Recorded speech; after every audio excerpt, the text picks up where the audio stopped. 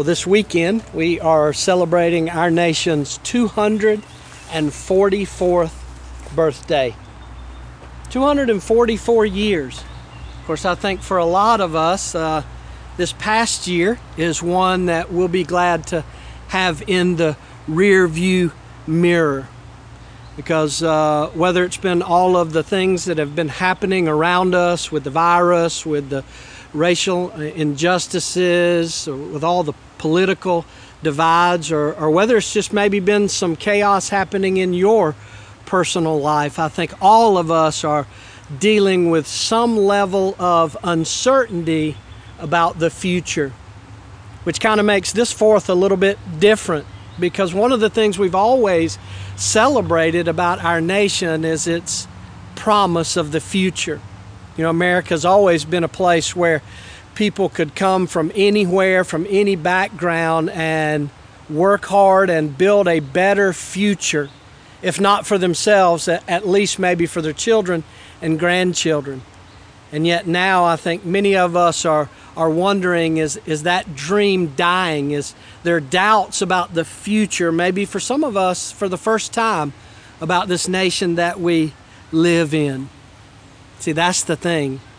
Sometimes the things that seem the most stable in our life can become unstable.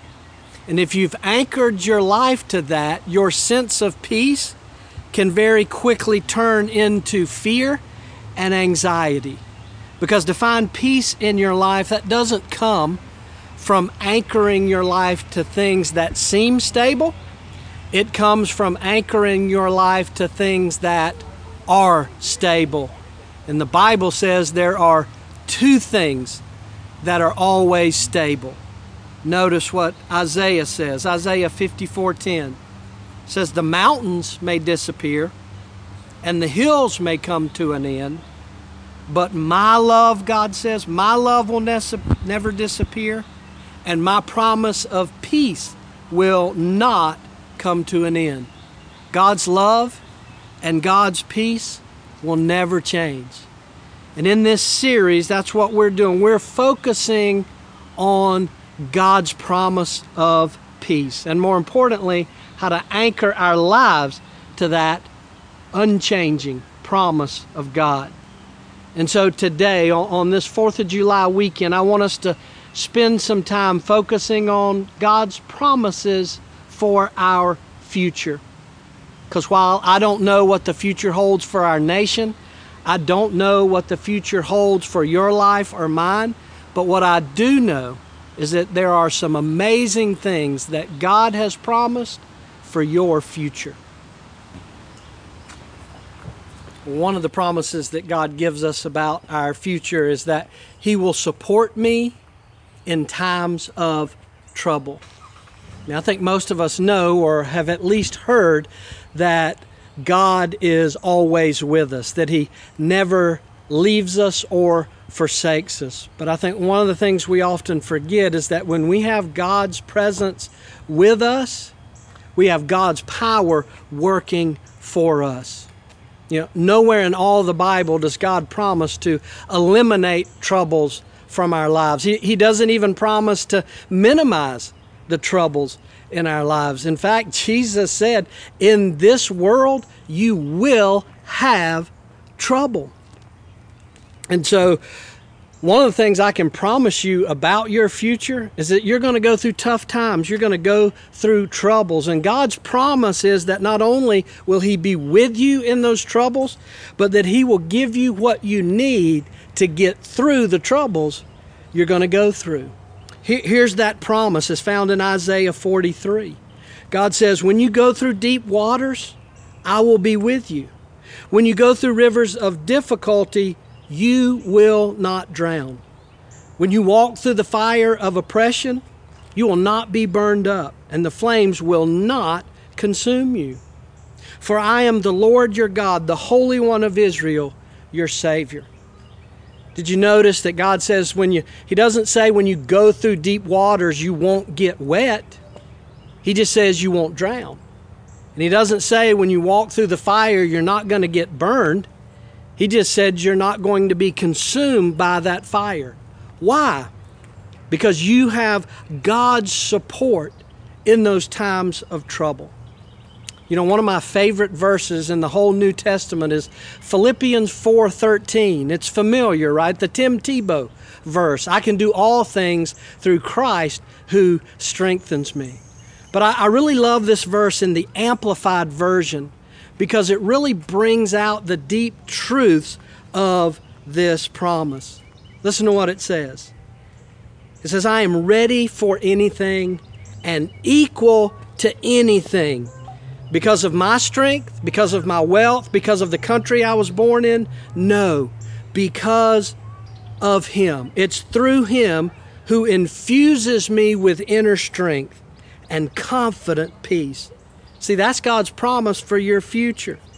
He will give you the strength and confidence to get through what you're going through. But here's the caveat. He never gives that to you ahead of time. Yes, God will give you the strength you need to get through what you're going through, but you won't have it until you're actually going through it. And I've certainly seen that in my life. You know, I've been through things over the last 2 years that if you'd have asked me ahead of time, Philip, could you get through that? Could you survive that kind of tragedy and loss? I'd say, no, I don't have the strength. I don't think I could even survive that. And yet here I am. Why? Not because of me, or not because I'm a pastor, but because in the middle of that storm, God gave me the strength. And He'll give that strength to you. Not ahead of the storm, but in the middle of that storm. Now, I don't really know what troubles you're going to face in the future, but I know that when you do, you'll have God's strength and support to get through whatever you're going to go through in the future. The second promise that God gives us about our future is that He will make everything right one day. Man, that is a great promise because there's so much that's not right today. The injustices we see all around us, even here in our country. The fact that children starve in the third world for no other reason than the fact that they happen to be born in that place. And yet, just because we were born here or because the color of our skin, we have privilege and blessing. You can't hardly turn on the news without seeing evil people winning and well-meaning people being abused and discriminated against. And it's hard to reconcile a just and loving and fair God with all the unfairness we see around us.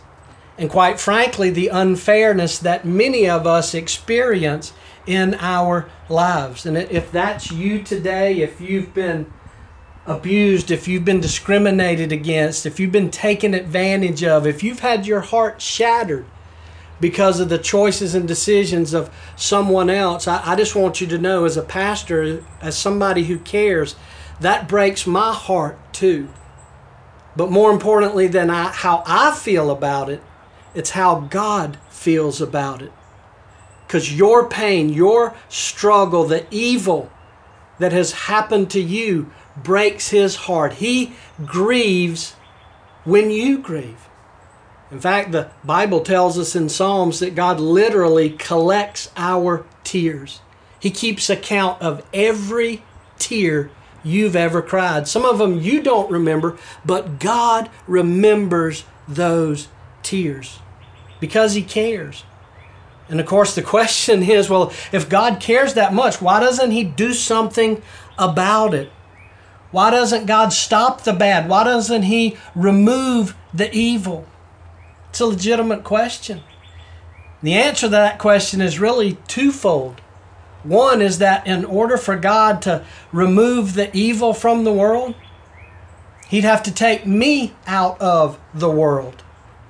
He'd have to take you out of the world because we're the big part of the problem. You know, I'm not saying that we're Hitler. Obviously, evil exists on a spectrum, but the question is, where do you draw the line? How much bad stuff do you have to perpetrate before you're taken out? See, when we are the recipients of unfairness, of evil, when we're on the receiving end, we want God to be just. But let's be honest, when we're on the perpetrator end, we want God to show mercy. The second part of that answer to why doesn't God make it right, why doesn't He stop the evil and the suffering in the world, is the fact that He will. One day, God will make everything right in your life and in this world. See, that's the thing. You can't really judge the justice of a timeless God by just looking at a moment in time, by just looking at what we see in our time around us, because God is eternal. And God has promised that He will one day make it all right. Here's that promise, Proverbs 20:22. He says, don't take it on yourself to repay a wrong. Trust the Lord and He will make it right. So does that verse mean we should not do anything about injustice? Does that mean that we shouldn't intervene? No. The Bible makes it very clear that we are to stand up for those who cannot stand for themselves. We are to speak up for those who have no voice. We are to feed the starving children. We are to clothe the naked. We are to bind up the wounds of those whose hearts have been shattered. And as we do that, we can trust that God will one day make everything right. Because I told you that God saves up your tears and He counts them all. It's not just for Him to grieve with you. He does that because also there's going to be an accounting. There is going to be a day of reckoning because God is just. And so that's my hope. That's my prayer. As you begin to anchor your life to that promise that God will one day make everything right, that you can begin to let go of the hurt you've experienced in your life. You can begin to let go of the brokenness you feel. And some of that pain that you're feeling, as you let go of it, can release that bitterness and resentment that keeps you chained down. You can't change what's happened to you, what's been done to you, but you don't have to allow that to continue to oppress your life. And I believe as you begin to let go of that, you can begin to become a part of God's justice in this world right now. And you can hold on to that promise that says that God will one day make everything right. The third promise that God gives us about our future is that He will reward my service and my generosity. I said God is keeping a record of the wrongs that have been done against us or that we've done against others. But God is also keeping a record of the right things we do. And doing the right thing is always about serving and giving. It's what we were created for. It's why we've been placed on this earth.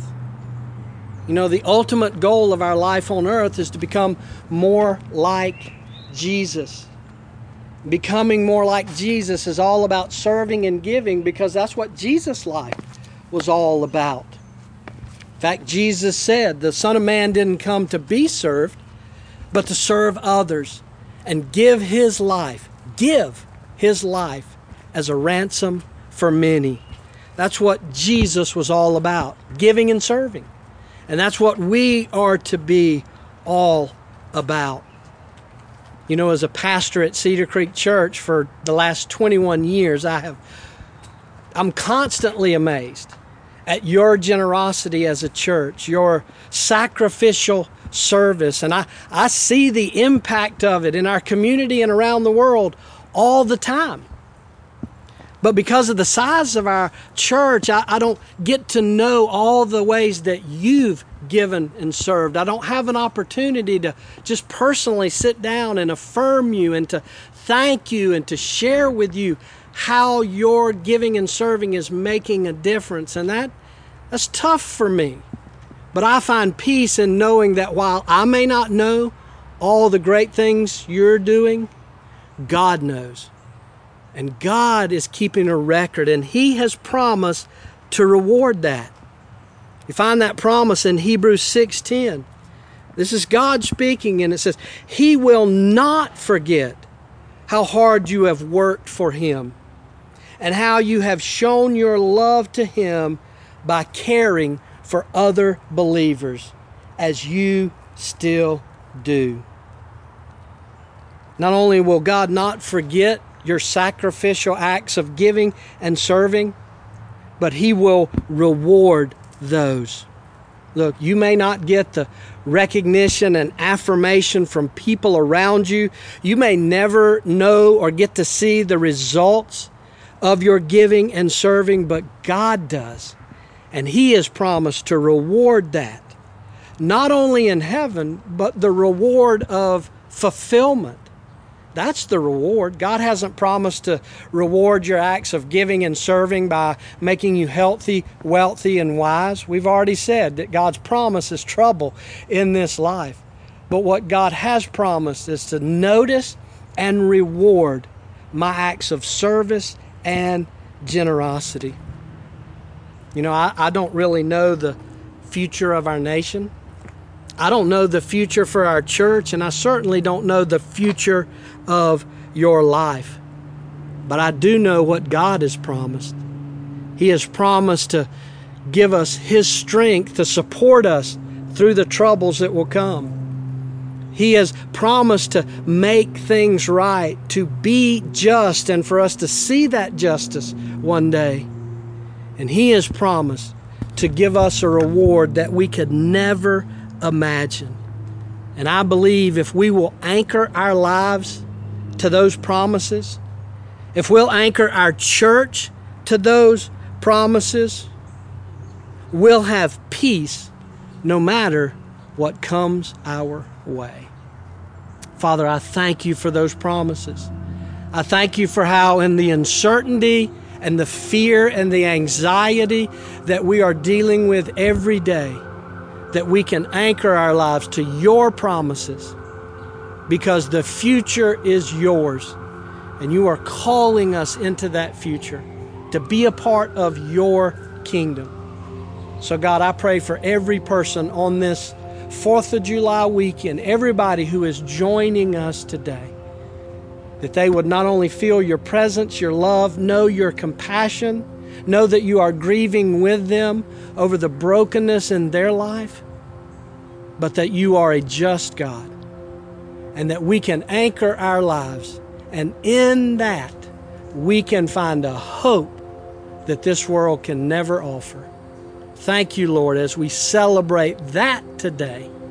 In Jesus' name, amen.